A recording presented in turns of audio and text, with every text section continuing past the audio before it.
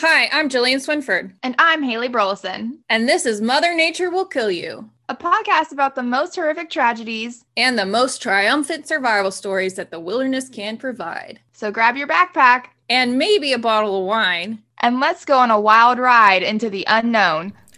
Walking down this road I go, but I am going alone, running far, far from home, till I am but skin and bone. I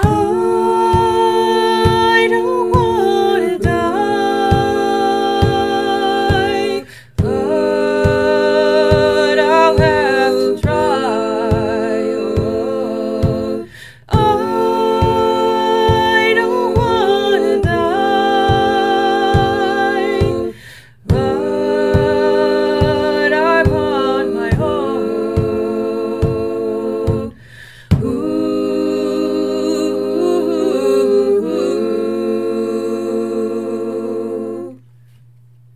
Oh boy, welcome back, everybody. We have We're back. officially made it to episode 20, which is Heyo. a little bit of a milestone. I feel like it is. It's Yeah. like the second double digit type of thing. Yeah. I mean, we started this, Whatever you want to call it. yeah, we started this in March, and we've been doing it bi-weekly because that's what our busy schedules can allow. It's our lives. I really don't know. I really don't know how we would have done this if we did it like every week. I don't know how people do it weekly. Don't. Yeah. No, I don't know either. It's so much work. It really is. I did not realize how much work it would be. Mm-hmm. I mean, I kind of knew, and I was kind of like somewhat ready for it, but I'm very glad that we stuck to bi-weekly because we both work full-time. I do my own research for my job on the side, so it's like all I ever do is research things. So here we are. But you're an expert in it. I guess something like that. So how are you? How's I saw your pictures from some kind of conference, Women in STEM. The Surfrider. Yeah, Okay. It was a conference for Surfrider Florida chapters. So they hosted it in Florida Keys. So we were at Sea Base, which is like Boy Scout Sea Base in Isla Mirada. My brother did that. Yeah.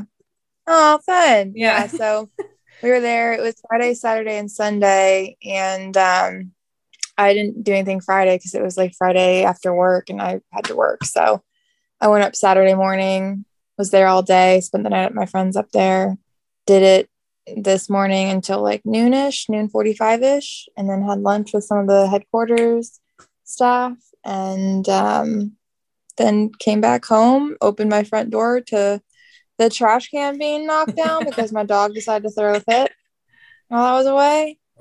And then I pretty much deep cleaned the house as much as possible. Come on, Waylon. It's like trying to get up on the bed right now. And and then showered, and now I'm here. And the time change is really kind of messing me up. I took like a 20-minute nap before I showered. Oh yeah, because I was confused because I woke up at like 6:40 today, and I was like, God, I really want to sleep in, but I can't. And then I was like, oh, that's right. And now it's like super dark, and I'm like, why am I so tired? It's only 7:00. Yeah. Yeah, I'm all messed up. It's all messing me up for sure. Yeah. So we've just been hanging around the house and cleaning up from Halloween, and then putting some of the other rooms together that we haven't gotten to yet. So that's been nice. And I went to go buy a bunch of Christmas decorations. Have not put them up yet. I love it. Have not put them up. I can't. I think, you can't? I can't till after Thanksgiving. So is that like a you thing or is that a Corey thing? Well, this year is kind of a both of us thing because I want to keep all of my little fall decorations that I bought up because I only got 1 month of it because we moved in September. But most of the time it's a Corey thing. That's funny. He's a grump. I literally the day of Halloween on the 31st, I texted my boyfriend and I was like, so now that Halloween's over, when do you think I can put the Christmas decorations up? And he was like, Haley, it's so Halloween. I was like, well, I mean, the day is like done. Like it's here, it's gone, like, you know, whatever. And he's a very much not till after Thanksgiving type of person as well. Yeah, I think that's a general guy thing.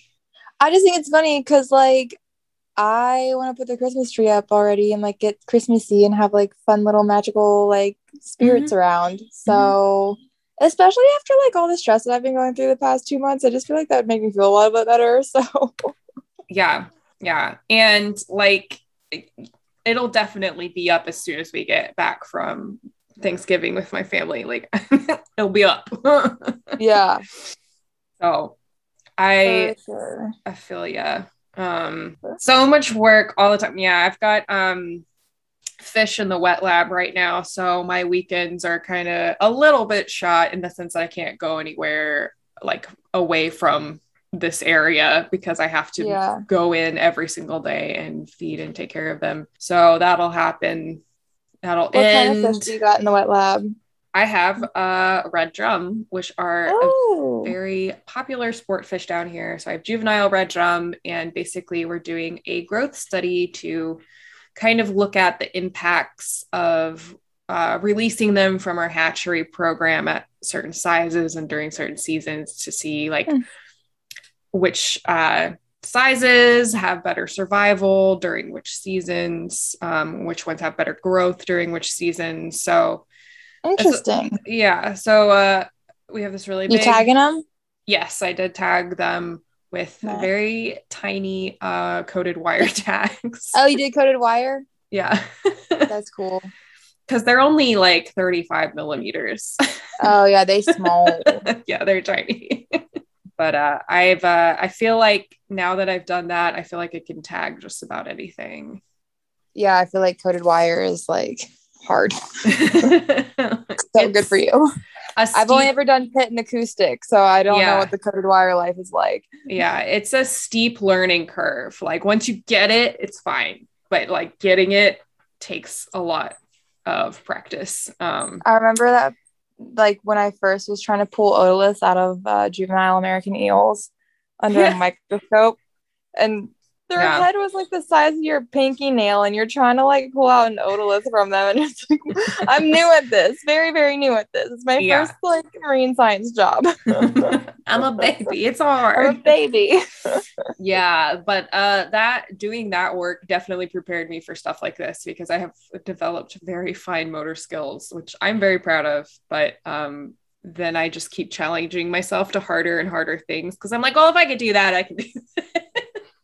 Yeah, that's fair.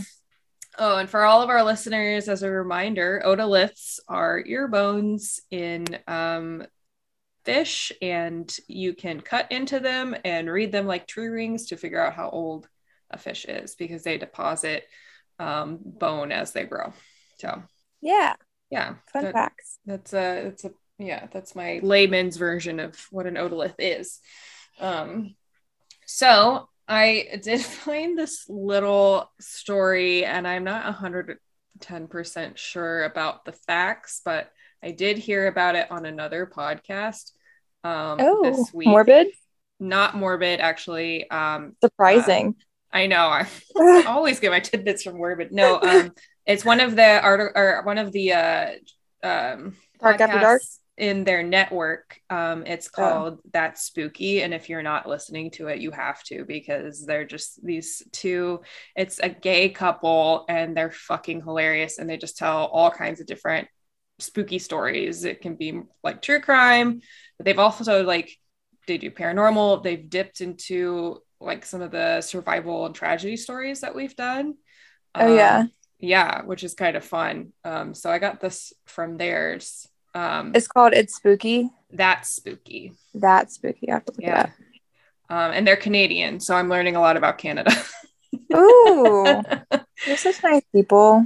I know. Yeah. So one of their little interest stories this week was apparently this guy was eaten alive by piranhas. What?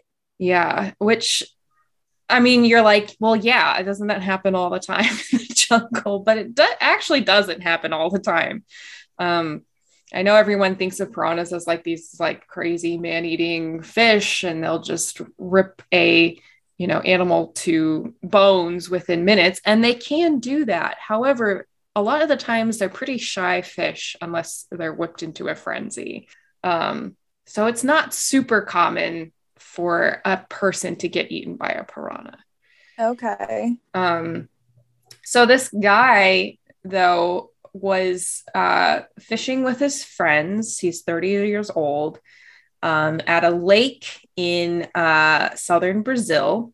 And so there was I guess they disturbed a nest of bees or a hive of bees. And so all of the men jumped into the lake to escape the bees. But then they realized that the lake was full of piranhas. Oh, wow. So not great. No. So the two friends managed to swim away to safety, but because they were kind of stirring up the water, it kind of triggered the piranhas to go into a frenzy. And so they went after this man, and they found his body a few hours later, like washed up on shore. And the man's body, they said, was disfigured by the piranhas, which tore apart some parts of the body, including the face. So the authorities are saying that it's not clear whether the man died from drowning or from the piranha attack. But they did say that the man was found in a position that is commonly seen in drowning. So it's likely that his wounds were so severe that he couldn't actually swim to safety. Yeah. So, or I wonder like if he like was like gasping from being hurt underwater and like choking underwater and everything too. So like drowning himself that way. Yeah. I mean, they're not entirely sure, but it's very creepy. It's very it's spooky. That's spooky. Yeah. So the article goes on to say, like I said, piranhas rarely attack humans, but the attacks can be fatal if they happen.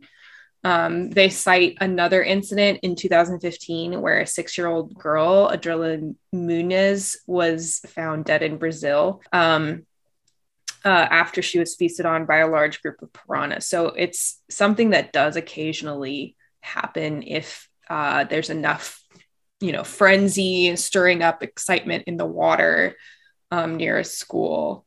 So piranhas are native of South America, and they've actually been found in parts of the US in the last few decades, specifically in Florida. I said, get the fuck out of here. Why does everything happen in Florida? Because, well, it's one of the few actual tropical areas in the contiguous United States. So when tropical animals get released, they do a lot better than, say, farther north. So people have piranhas in aquariums and then release them, and then you have piranhas in Floridian swamps. So super cool. I'm literally about to type in piranhas in Florida, and the first thing that pops up is Piranhas Pompano Beach, which is in Florida. So that's fun. Yeah, I don't know how like salinity tolerant they are. I previously assumed that they were like strictly freshwater, but maybe they're estuarine. I don't know. We're gonna look this up right now because I want to know. Officials confirmed a red-bellied piranha infestation might be spreading in South Florida after 2 sightings in the past month, reports the Palm Beach Post. There you go. You're welcome for a new thing to freak out about. The little critters with a mouthful of razor-sharp teeth were probably someone's pet released into the wild, officials said. Ooh, research shows that piranhas have adapted to salt water. No. Sick. No. Love that for us. Yeah, so if you're in Florida, just, keep your eyes out for schools of piranhas. It's unusual that they attack humans, but if there's enough splashing going on in the water, it could very well happen. So that's my That's little so interesting. yeah. I actually had potentially another story from a friend of mine, but he hasn't written it in yet. But I have to tell you about it anyway, because I'll know you'll get a kick out of it. Oh yeah. So What happened? we were out doing sampling. I'm doing this project with Inland Fisheries.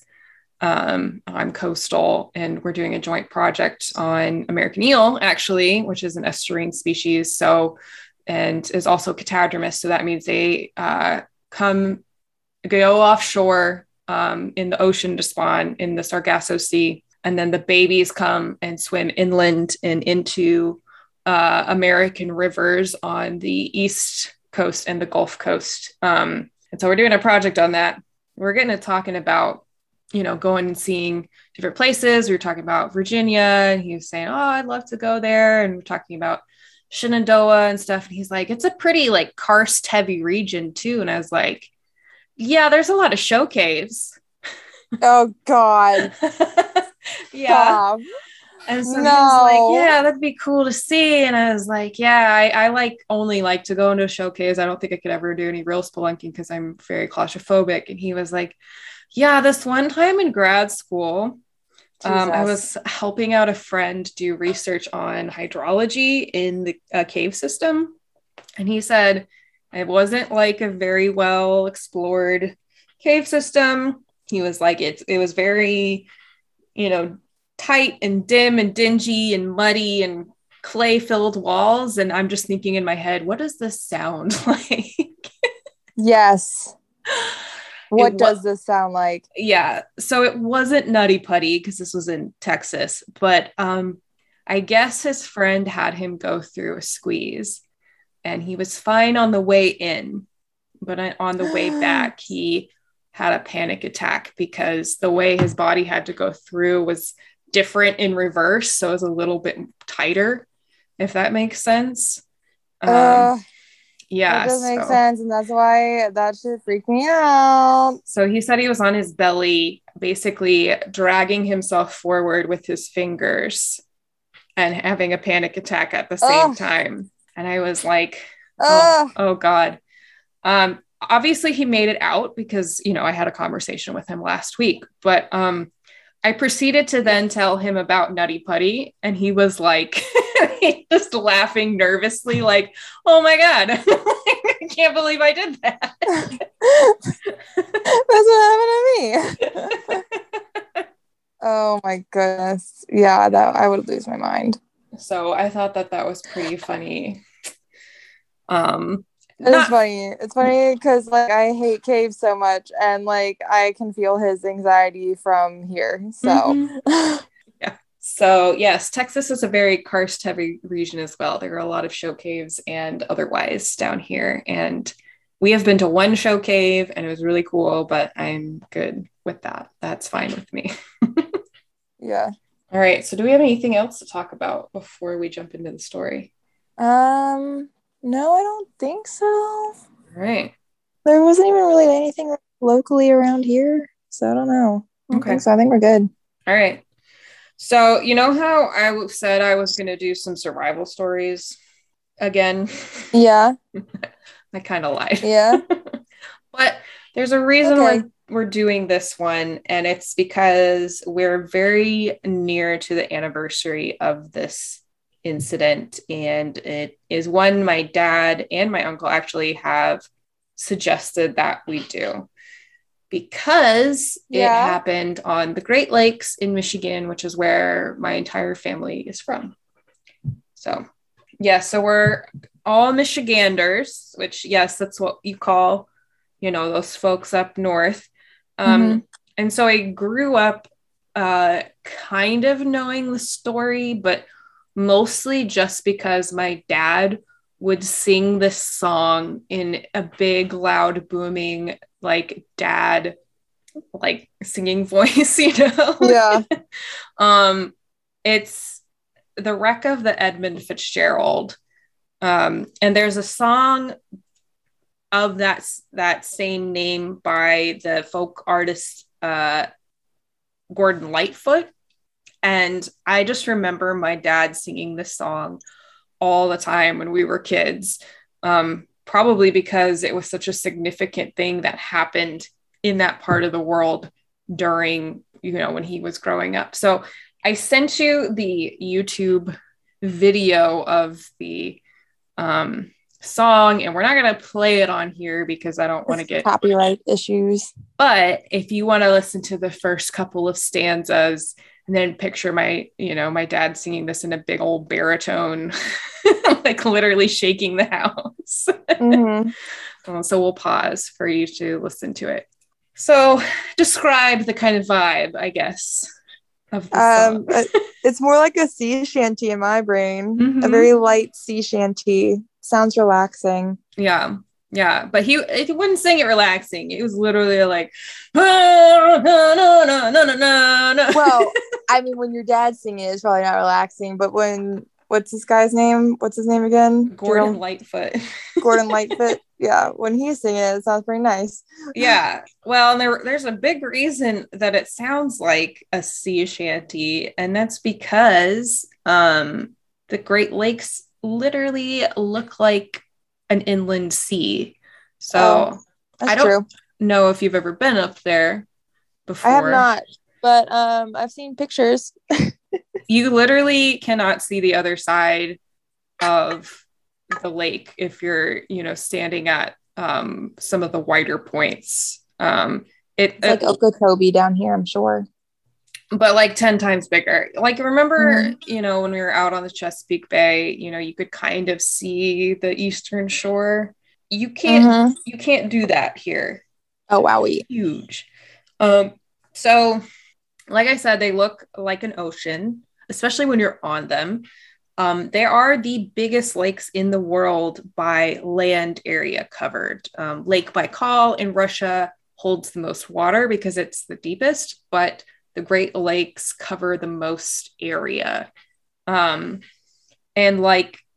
So if it wasn't for the fact that you don't get salt in your mouth if you decide to swim in the super freezing cold waters, you would honestly think you're at sea when you're out there. Oh gosh. I used to go, or my parents used to take us to this island called Mackinac Island, which is, yeah, have you heard of it? I know that one because my best friend's grandparents live there. Oh, that's so cool. There. It's so cool. I think they live there, and because she would always go there in the summertime. Mm-hmm. Or it was like their family trip. So I do know of Mackinac. I've never been there, but I have heard it quite a few times, and I hear it's great. It's this beautiful island where you can't bring vehicles. There's 5 vehicles still on the island, one of them being an ambulance, things you need. But everything is either by carriage, by horseback, or by bikes, and that's the only way you can get around the island, which is fun. But it's a very it reminds me almost of a coastal New England town with all of the big, for sure, Victorian houses and the rocky beaches and stuff. So when you're there, it definitely feels like you're actually in a coastal town. It's really bizarre. Yeah. But you're in, the Midwest. It's real weird. So these huge monstrosities were carved out by the last ice age and hold 21% of the world's fresh water. Oh, wow. 21%. That's quite a bit. That's almost a quarter. Yeah. And the rest of it is mostly in ice sheets and stuff. So it's not even in the other lakes and rivers, really. So all of the lakes are connected, and there's 5 of them. All of the lakes are connected by a series of rivers and locks.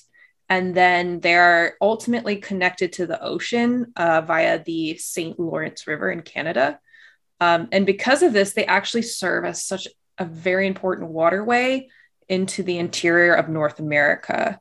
So because they are so big, ocean traveling barges can actually sail down the St. Lawrence and through the lakes, making it all the way to interior cities like Toronto, Detroit, and Chicago.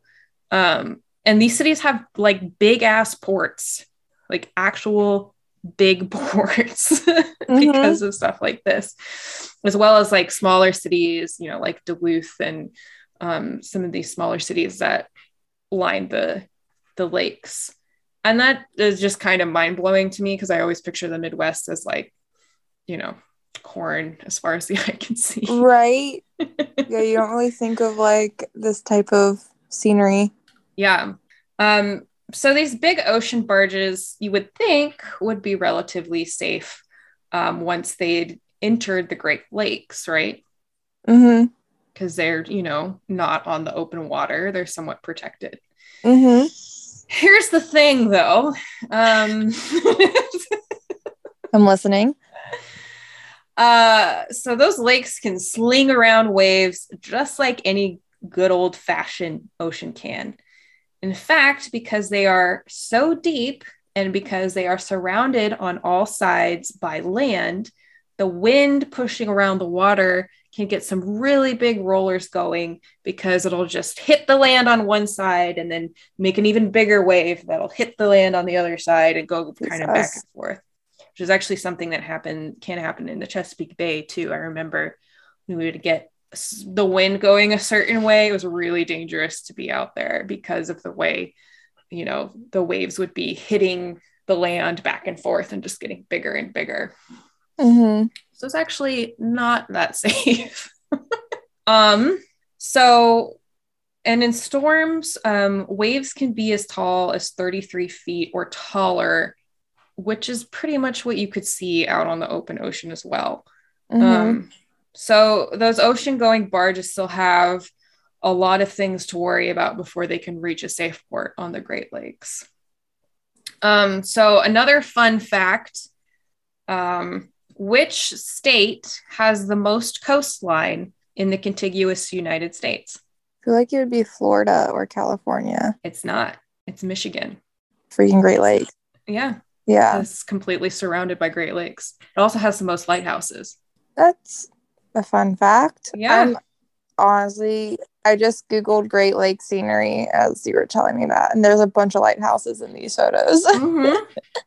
It is very like a very coastal vibe. It's really interesting. So I almost wonder if it's because I'm from Michigan is why I love the ocean so much, which is weird. Yeah, it could be. Yeah. So like I said, the reason I know about this tragedy is because my dad sang that song all the time. It's a fairly well-known folk song or sea shanty, especially in the Great Lakes region. And one of the most poignant lines in the song is, "The lake, it is said, never gives up her dead," which is eerie. Very accurate. One, because the lakes are so deep, and two, because they are so cold. It's very hard to recover anything from shipwrecks unless they wreck on a shoal or something shallow. And so there's a lot of like creepy Americana, creepy history kind of surrounding all of the many, many wrecks on these lakes. And there are a ton, probably as many or getting close to as many as you would see off of Hatteras or off Cape Cod.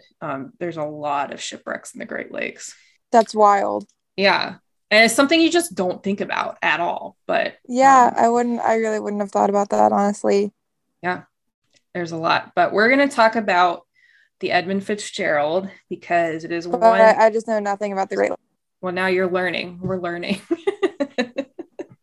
I'm here to teach you all of my knowledge of the Great Lakes, which honestly, for somebody who has Michigan in their heritage, I really want to learn more, and I'm trying to learn more about it because it's this really unique ecosystem that is unique to this area of the world and found nowhere else. Okay, so Edmund Fitzgerald is probably one of the most famous wrecks of this region. And this story begins on November 9th in 1975. So pretty recently. Not that long ago. Not that long ago. My dad was growing up down near Ann Arbor in Michigan. And so he would have definitely seen this happening on the news. So this is why I think to my parents and my aunts and uncles, this is like such an important story. So A low pressure system was developing on November 9th on the Great Plains. In 36 hours, the storm had moved into the Great Lakes region, where the Edmund Fitzgerald was making its way from a port in Wisconsin on the western side of Lake Superior, which is the biggest lake in the Great Lakes, and it is the one that's farthest north as well. So they're making its way from a port in Wisconsin, moving towards the Sault Ste. Marie locks that separate Lake Superior from Lake Huron, which Lake Huron is the only Great Lake I've actually seen in person.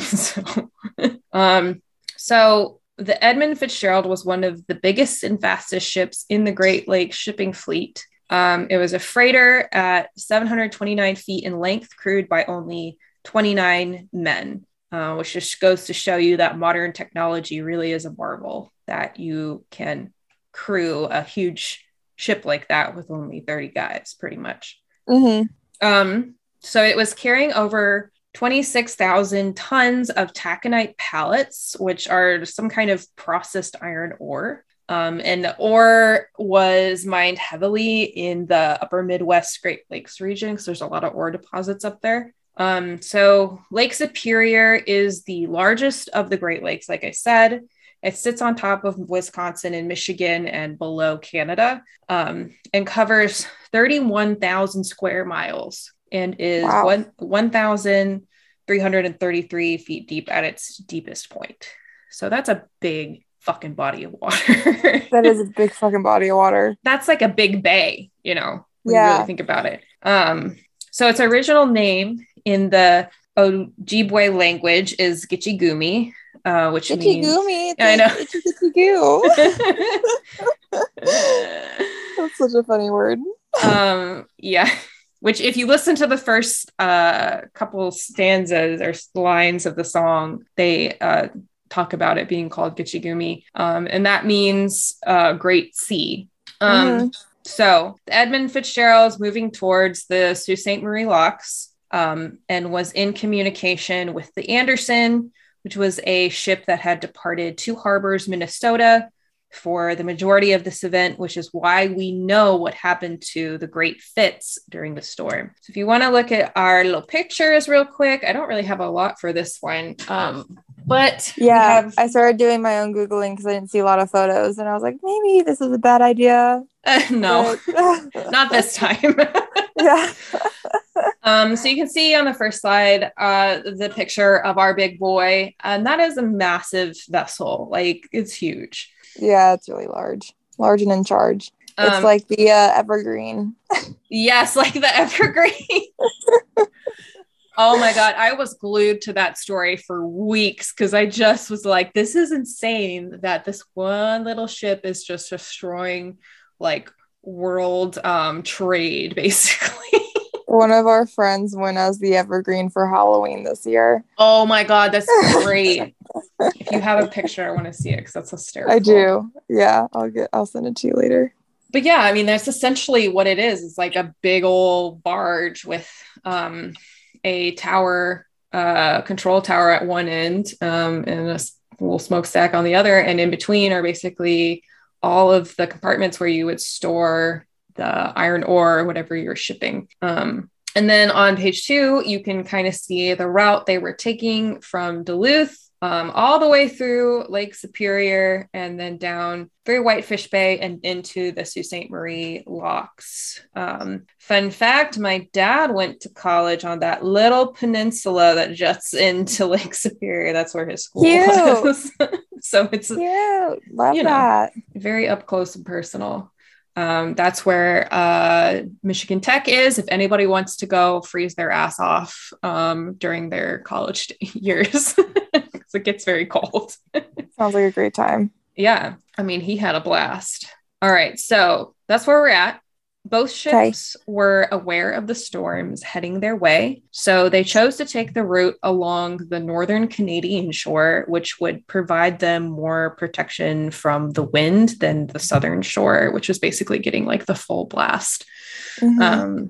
So by late afternoon on November 9th, 58 mile per hour winds were blowing across the lake. with Anderson reporting that it was gusting hurricane force winds of 86 miles per hour. Oh, Jesus. Like, that's more wind than I experienced during our little hurricane we had this year. Yeah. It's more. Actually, like a phenomenon that happens in this region, they call white hurricanes, because they're essentially hurricane force storms and they form cyclones like a hurricane does, but they are cold and they bring snow. So it's like, let's add the shittiness of a hurricane and the shittiness of a blizzard and put it together. And this is what you get. Sounds miserable. Right? And they typically start to arise after November. So the shipping season for the Great Lakes typically closes by the end of November. So at this point, seas were rising at 12 to 16 feet, but both captains had experienced these conditions before. Captain McSorley was a well-respected member of the Great Lakes shipping fleet. At 62, he was given the honor of captaining the biggest and fastest ship in the Great Lakes, the Edmund Fitzgerald, or the Great Fitz. So this was kind of like the Great Fitz. If it fits, it sits. So this ship was pretty much like the pride of the Great Lakes fleet too. Like it was like the biggest, best one. So this whole story kind of has like Titanic vibes, if you know what I mean. Yeah. So after they moved along the northern shore of Lake Superior, they would have to sail south towards Whitefish Harbor, which is an area of Michigan's Upper Peninsula, where they would be able to shelter until the storm had passed. So it's kind of like a little sheltered harbor area. If you look at the map near Whitefish Point, at the very bottom, you can see Whitefish Bay. So that's where they were trying to get to. This would force them to go treacherously close to Caribou Island and the dangerous 6 Fathom Shoal, which was a shallow and rocky area with only 9 feet of clearance for a ship's hull, which, by the way, was not enough for the Fitzgerald. I was gonna say, that does not seem like a lot of space. No, like most regular, normal little boats may not be able to deal with that. And these ships are like, the big barges do have a shallower hull than like a cruise ship, for example, but still they're huge. So 9 feet is not enough. So by this time, the Anderson and the Fitzgerald are 10 miles apart. It's whiteout conditions, so they can't really see. And this caused the Fitz to become invisible to Captain Cooper, who was captain of the Anderson. He could only see the Fitz on radar now. So he knew something was wrong because the Fitzgerald was far too close to 6 Fathom Shoal on his radar. Well, it looks like they almost made it to Whitefish Bay. Yes, they got very, very close. The problem is, they came too close to some shoals, and that is often, a lot of people think, like, oh, a big wave takes them all the way down to the bottom. And it's like, no, sometimes it's just because you scrape bottom. Which I think we have all, as fisheries biologists, have run aground, and it's terrifying enough in a tiny boat. I just can't even imagine what it would be like in a big one. Everyone's got a run aground story. That's what I've learned. Mm-hmm. Mine was this summer. Accidentally hit an oyster reef. That was a good time. That sounds like a great time. Mine was in Utah, where I flew out of the boat, or nearly flew out of the boat. That was great. What was funny is I watched my husband almost do the same thing because we were working together, and he knows that bay intimately way more than I do, and I almost watched him do the same shit because there's no markers out here. It's insane. Yeah, I don't like it. So anyway, at 3:30 that afternoon, so this is happening during the afternoon and not at night, Captain McSorley of the Fitzgerald radioed Cooper saying, "Anderson, this is the Fitzgerald. I have a fence rail down, 2 vents lost or damaged, and a list," which means that the ship was leaning to the right or the left, which is, kind of dangerous in wave conditions. I'm checking down. Will you stay by me until I get to Whitefish? So what this meant was that the ship was listing heavily with heavy seas crashing over the lower side, and there was likely water coming into the hold. And according to Anderson, the ship had likely bottomed out or hit the shoal. Cooper asked McSorley if the pumps were running, and McSorley informed him that they all were. So that's the bilge pumps, basically to remove water out of the hold. So that's good. But by now, the wind was gusting up to 100 miles per hour, and the radio beacon at Whitefish Point went silent. So that's basically the lighthouse radio at Whitefish Point went silent because the storm cut their power. So they didn't have communication with the land side of things. They're kind of out there on their own in whiteout conditions. Love that. But it's 1975, so they have radar, which is helpful. Oh, yeah. Technology is kind of, yeah. That's the thing that makes the story nuts, is that they're radio contact, they have radar. It's not like this happened in the 1800s, although there are a lot of wrecks here from the 1800s as well. Okay. Wasn't there like a recent, actually, I'm not going to ask this question now. I'll ask this question later. Okay. I almost like spoiled the whole story, but by a question I was about to ask. So, okay. So never mind. Okay. So radio communication between the ships continued throughout the afternoon, and around 6:55 p.m., the Anderson lurched as a monstrous wave engulfed the entire vessel, driving the bow, so the front of the ship, down into the lake. This wave was some of the biggest seas that Cooper had ever seen on the Great Lakes. Soon, the Fitzgerald informed the Anderson that they had lost both of their radar and were essentially navigating in this storm with all of its fog and heavy snow, completely blind at this point. So they're in dire straits. Pun kind of intended.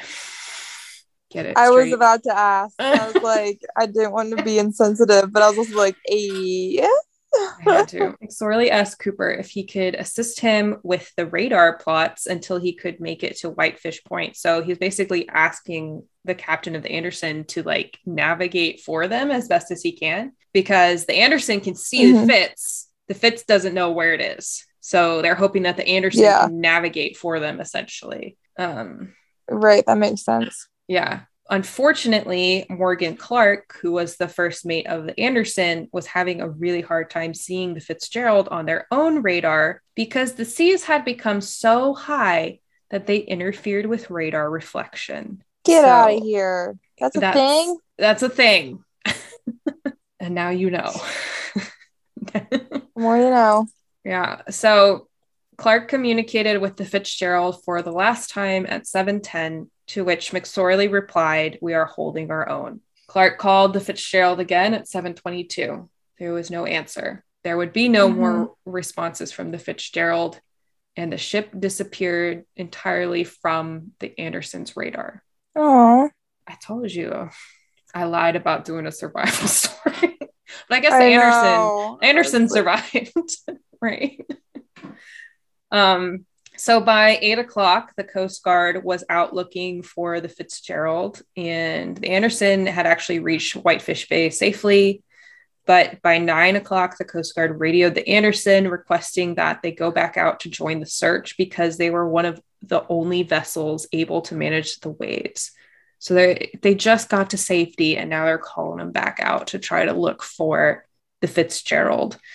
And Cooper called the seas tremendously large. Now, this is a man who's been like sailing in this region for decades at this point. And these are some of the biggest seas he's ever seen. But after some back and forth, he considered the danger, but he said, "I'll give it a try, but that's all I can do."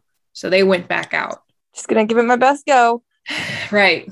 So the Anderson was the primary vessel in the search, along with the William Clayton Ford, who also volunteered to go out. One of the Coast Guard vessels that went out as well described the worst conditions that they had ever experienced on any ocean. So not just the lakes, oceans as well. Oh, goodness. They described rolling on a wave with a 50-degree tilt, which means the ship literally went sideways before righting itself. Ugh. Yeah. That's frightening. No thanks. I can't wrap my head around that. Yeah. I think the biggest tilt I've been on was like a 20-degree tilt, and that literally feels like you're going to fall off the ship. Like I don't like it. No, thank you. Yeah. So the search ships discovered the Fitzgerald's 2 damaged lifeboats. One was torn in half, and other debris from the ship, but no sign of the crew. The search continued in the following days, including utilizing a Coast Guard aircraft and a Navy plane equipped with a magnetic anomaly detector. But by this point, it was assumed that the ship had sank with no survivors. The Navy plane with the magnetic anomaly detector found what they believed to be the Fitzgerald, and it was broken in 2 halves on the seabed. 4 days after, they found this 4 days after the ship went down. So I was actually going to do this story in conjunction with the Pendleton, which, if you remember, was that ship that got cut in half, but like half of the ship actually survived because they managed to stay afloat. Mm-hmm. But this is what happens when a ship gets chopped in half and there are no survivors, which is entirely more common, I feel like. So on November 22nd, to the 25th, a side scan sonar survey was conducted. Side scan sonar is a method of sonar in which a small sonar is towed behind a ship to create an image of large areas of the sea floor. This is often used to look for shipwrecks, but can also be used for seafloor mapping as well as biological research. We use this to look for oyster reefs in our own bay systems. The side scan sonar detected the shipwreck as well, but there was no official confirmation that it was the Fitz. And you can't really confirm officially until you have some idea of the layout of the ship, or if a diver can go down and actually see the name. Right. So if you look on slide 2, there is a computer-generated model of the wreck of the Fitzgerald, and it is clearly hewn into. Yes, very much in half. So the Fitzgerald sat in its watery grave for 6 months as the lake froze over in the winter, and the search wasn't resumed until May of 1976. A submersible was sent down to the wreck because it was so deep that they had to send a submarine. They have sent down to the site to confirm the wreck. On May 20th, the words Edmund Fitzgerald were clearly seen on the stern of the wreck, which was upside down, 535 feet deep on the bottom of the lake, broken in half. None of the bodies were recovered due to cold water conditions as well as the depth of the wreck. So it's true that the lake they call Gitchigumi never gives up. It's dead. Gitchigumi. I know.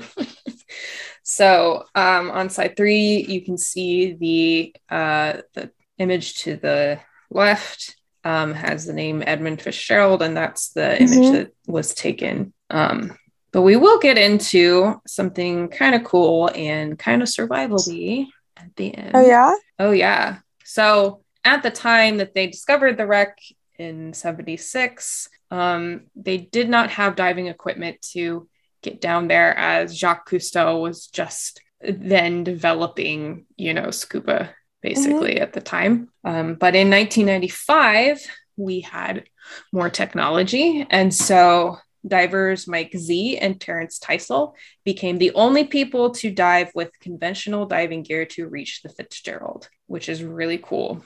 Teisel, yeah. Is that what this photo is here? This photo is actually a picture of what most people have to do if they want to dive on the wreck. They have to use those super intense, like big plasticky suits that you use to dive on like oil rigs. Oh. Because it's that deep. So these guys dove with conventional diving gear, which is crazy. Man, their safety stop must be wild. Right. Knowing what we know, most people will never dive below 200 feet, and that's pushing it, right? I think like the deepest I've dove is 100 feet. Same, yes. And I don't really want to go any farther than that personally. And we're just both recreational diver, but if you do more advanced diving, you can, do nitrox or other things to lengthen your stay underwater or be able to go to much deeper depths, but you have to have a lot of training to do that. But yeah, so these guys went to a depth of 535 feet, which is nuts. So Tysol was a veteran diver. He dove for the Navy, NASA, and NOAA. Z and Tysol set the record for the deepest dive ever on the Great Lakes and the deepest dive ever on a shipwreck with conventional gear. Wow. Yeah. So the pair spent a grand total of 15 minutes on the wreck. That's all they could spend at the bottom. Well, that makes sense. Of course, their bottom time isn't going to be a lot. They're so deep. Yeah. Part of the whole deal with diving is that you have to make safety stops on the way back up and on the way down, so you don't get the bends, and the deeper you go, the longer you have to be at those safety stops. And so if you dive this deep, you will not be able to spend any time on the bottom, essentially. Yeah. So they spent a grand total of 15 minutes on the wreck, which was illuminated with heavy duty lights, which gave them about 60 feet of visibility, which is pretty good, actually. The wreck was very well preserved. There wasn't even any wear on the paint because that's how cold the water is. Before they surfaced, they both placed their hand on the port side rail of the ship in respect of the 29 men still trapped in their metal coffin. It was the first time in 20 years living hands had touched the ship. In addition to that 1995 dive, a submersible and divers in deep sea diving suits were sent down to the wreck to remove the bell from the Edmund Fitzgerald to give the crewman's family some sort of memorial for this terrible tragedy. The names of all 29 crewmen have been engraved on the original bell, which now sits at Whitefish Point. No bodies have ever been removed from the ship, as it is too expensive and too dangerous, kind of like trying to remove a body from Everest, essentially. Yeah. So that's that last picture is them going to remove the ship's bell in those really advanced, basically deep sea welder kind of suits. I don't know that they took pictures during that dive that Z and Tysol did just because it was so dangerous. I'm sure they just wanted to focus on get doing it. Yeah. So why did the Fitz sink? So the U.S. Coast Guard official report stated that the SS Edmund Fitzgerald sank in Lake Superior on the 10th of November in 1975 with loss of life. They also stated that the sinking was not conclusively determined, but that the most probable cause of the sinking of the SS Fitz was the loss of buoyancy and stability resulting from the flooding of the cargo hold that caused it to list. So it basically put it off balance. The flooding of the cargo hold took place through ineffective hatch closures as the rolling seas basically rolled along the deck. In order to properly seal the storage containers on deck, huge metal clamps had to be cranked into place.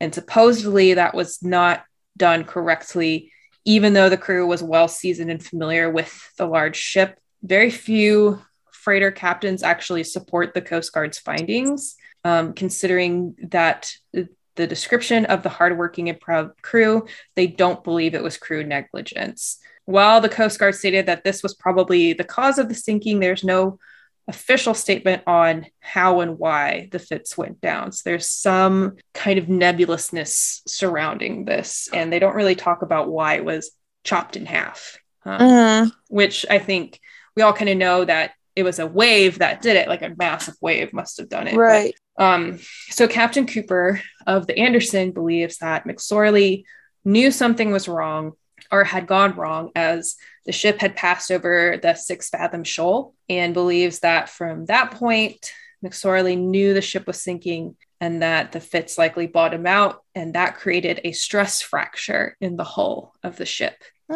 The wreck now lies in two pieces, so it's possible that the ship actually broke in half after experiencing the stress fracture. If the ship bottomed out on the shoal or had already had a fracture, a wave crashing down on the deck of the ship would be enough force to deal a death blow to this metal giant. Wowee. Which makes sense to me, personally. Yeah. 29 men were lost when the Fitzgerald went down, with no conclusive evidence to the cause of the sinking. This remains one of the most significant loss of life on the Great Lakes in the last century. It's certainly the greatest loss of life in the last 50 years. Ships like the Fitzgerald are still in use on the Great Lakes today. And this just goes to show you that just because we have more modernized technology doesn't mean that tragedies still don't happen on the open sea and in large lakes like the Great Lakes. Wow. And that was a good one. The wreck of the Edmund Fitzgerald on Lake Gitchigumi. I love that name. I know, it's great. Let me do my sources before I forget. Oh, yes, please do. So the articles I used were The Fateful Journey by Sean Lay of the Great Lakes Shipwreck Museum, The Storm That Sunk the Edmund Fitzgerald by Sea Grant, Michigan. Yeah, Michigan has a Sea Grant.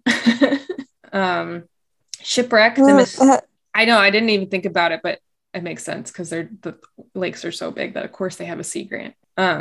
An article called Shipwreck, The Mystery of the Edmund Fitzgerald. Oh, actually, no, that was a documentary. So Shipwreck, The Mystery of the Edmund Fitzgerald on the Discovery Channel. And then an article, Diver Recalls Record Scuba Descent to Edmund Fitzgerald Shipwreck by Garrett Ellison on Michigan Live. And then I also got some of my specs on Lake Superior from Wikipedia.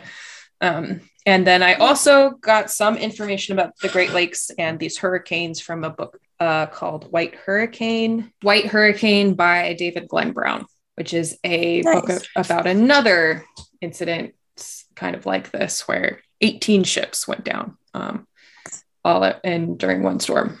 So, yeah. So, wow. While you were giving your story time, this was like jogging my memory, and I swear there was like a shipwreck or some sort of thing happened like recently, not like a couple months ago recently, but like earlier this year. Could have been last year, but I have like this vague memory, and part of me is like so tired that I don't really know if it's a vague memory of like hearing this on the news or like you telling me a story and I'm just like combining two stories. I'm trying to think. So anyways, I Googled like recent shipwrecks or whatever I Googled. And Wikipedia has a list of shipwrecks for like the current year, and you can go back by like month and year and everything too. So list of shipwrecks in 2021, like there's a handful. Yeah. Like, and then you get down to where hurricane season is. And where is it? I just saw it. It was Hurricane Ida, August 9th. There's like what, 10 little shipwreck situations, it looks like. It all is like prefaced with Hurricane Ida, and then it says like country, it has like ship, country, and then description. Yeah. And so are you looking at it? Yeah, I'm going. I'm going. It says Hurricane Ida, the barge was driven ashore by the hurricane, probably in the Mississippi River south of New Orleans, Louisiana. But like that's kind of all it says for that. So it's like, I don't know, I guess it's any sort of like vessel type of situation.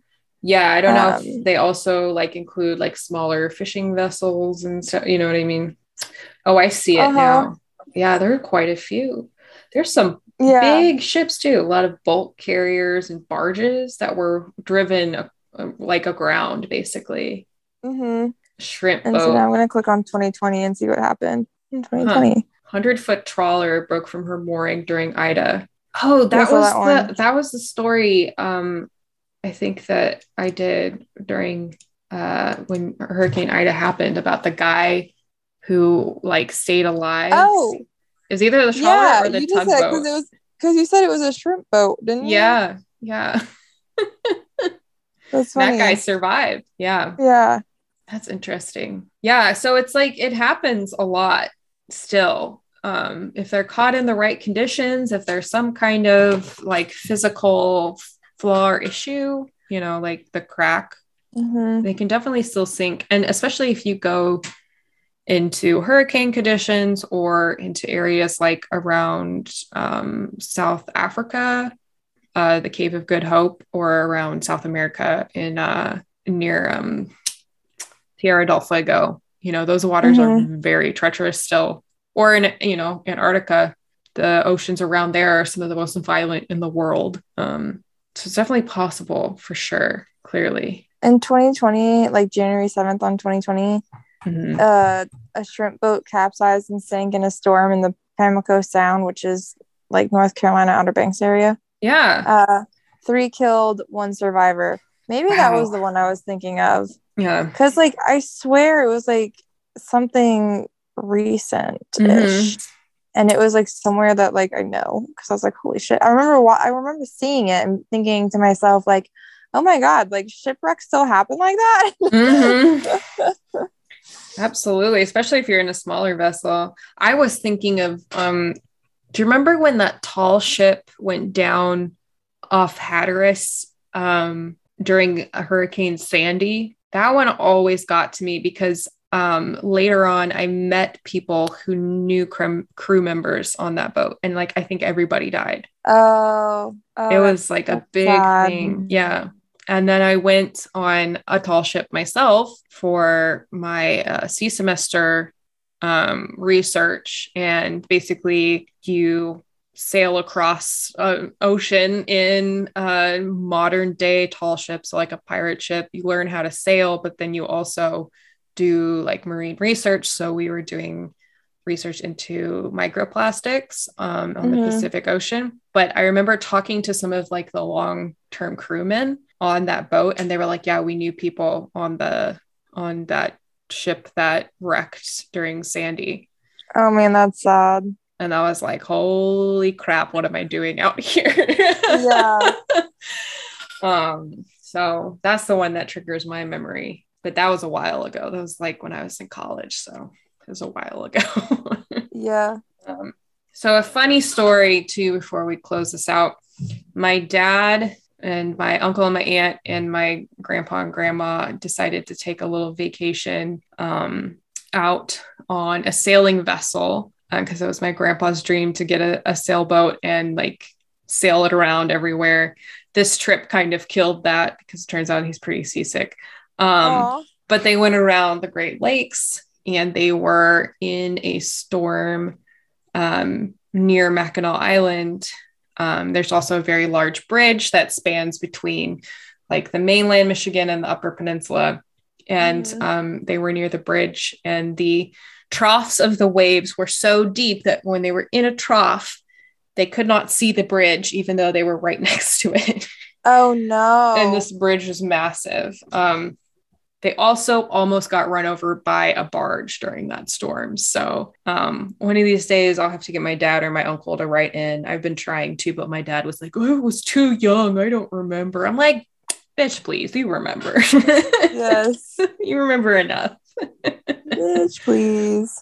But so the whole Great Lakes storm stories run pretty deep in our veins, I guess. Yeah, for sure. It sounds like it. All right. Happy things. Happy things this week is Ocean Fest is finally coming to a close, and I am going camping in Jekyll Island all the week after that. Yay. So I am going to be piecing the heck out of here and not being bothered by anybody.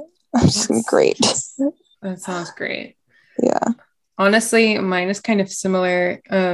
So gillnet season is wrapping up for Corey. So he's almost done with the busiest sampling season of the year. And while I do have projects kind of ramping up, we don't have a lot of people coming to visit us or things that we have to do. So we're actually going to have some weekends to just chill at the house. That's going to be so nice. Yeah. And we're just going to get some stuff done at the house and just like watch movies and drink Get and Christmas decorations up. after Thanksgiving. But yeah, so that's gonna be really nice because I feel like we've just been go, go, go, go, go for so long. Yeah, right. I feel the same way. Like I feel like the past 2 months has just been like go, go, go and stress. Mm-hmm. And I am so concerned that once Ocean Fest is over, my body is just gonna like release all of the stress and anxiety that I've been bottling up for the past 2 months, and I'm gonna get sick. Yeah. So I'm like really trying to like hold out hope that like I'm gonna feel good enough to like go camping, because like the last thing I want is to like get sick and then not be able to go camping and be stuck here. Yeah, that's kind of what happened to us. Like right after we moved is when my body finally was like, okay. And then I got sick. And then because we lived together, Corey got sick. Yeah. It sucked. And then the next weekend his family came. And then the weekend after that was Halloween. Of course, I got to be annoying and do Halloween big. Yeah. So we did. And it was fun. Everybody came over. It was basically like a housewarming, essentially. Yeah, which is fun. Yeah, but I'm tired and I'm ready to yawning. Yeah. Sorry. Oh, daylight savings time. It's late. It's what, 10:20 for you? Yeah. Technically. Yeah, technically. So yeah, I guess, it's time to wrap up this tale. And next week, I promise it'll be survival. Actually, I promise the story. You promise? Yeah. Yeah. Oh, yeah. We got to talk about that actually. Once we're done recording. But anyway, so where can our listeners find us? Our listeners can find us on Instagram at Mother Nature Will Kill You Podcast as the handle. Also on Twitter at MNWKY Podcast. And our website is mothernatureWillKillYouPodcast.com. There you can listen to us on that website, as well as Spotify and Apple Podcasts and Google Podcasts. And I think that's it. Yeah. So much. And you can also submit your own survival story. Now, you don't have to sink a giant ship in order to have your story be read. We're just really looking for stories in which you had an uncomfortable, maybe slightly dangerous close call with nature that made you, nervous or uncomfortable or scared, or just like, wow, I can't believe that happened to me. And you can submit them. We have a page for that on our website. And then in addition, if you want to help support the podcast, you can submit a 5-star review to any of the listening platforms. It's not, necessarily to make us feel good, although it does make us feel good, but it is more to kind of drive the podcast up the charts so that more people will listen to it. So yeah, that about wraps it up. All right. Yeah. With that, until next time, stay safe, but most of all, stay curious, explorers. Bye-bye. Get out of here.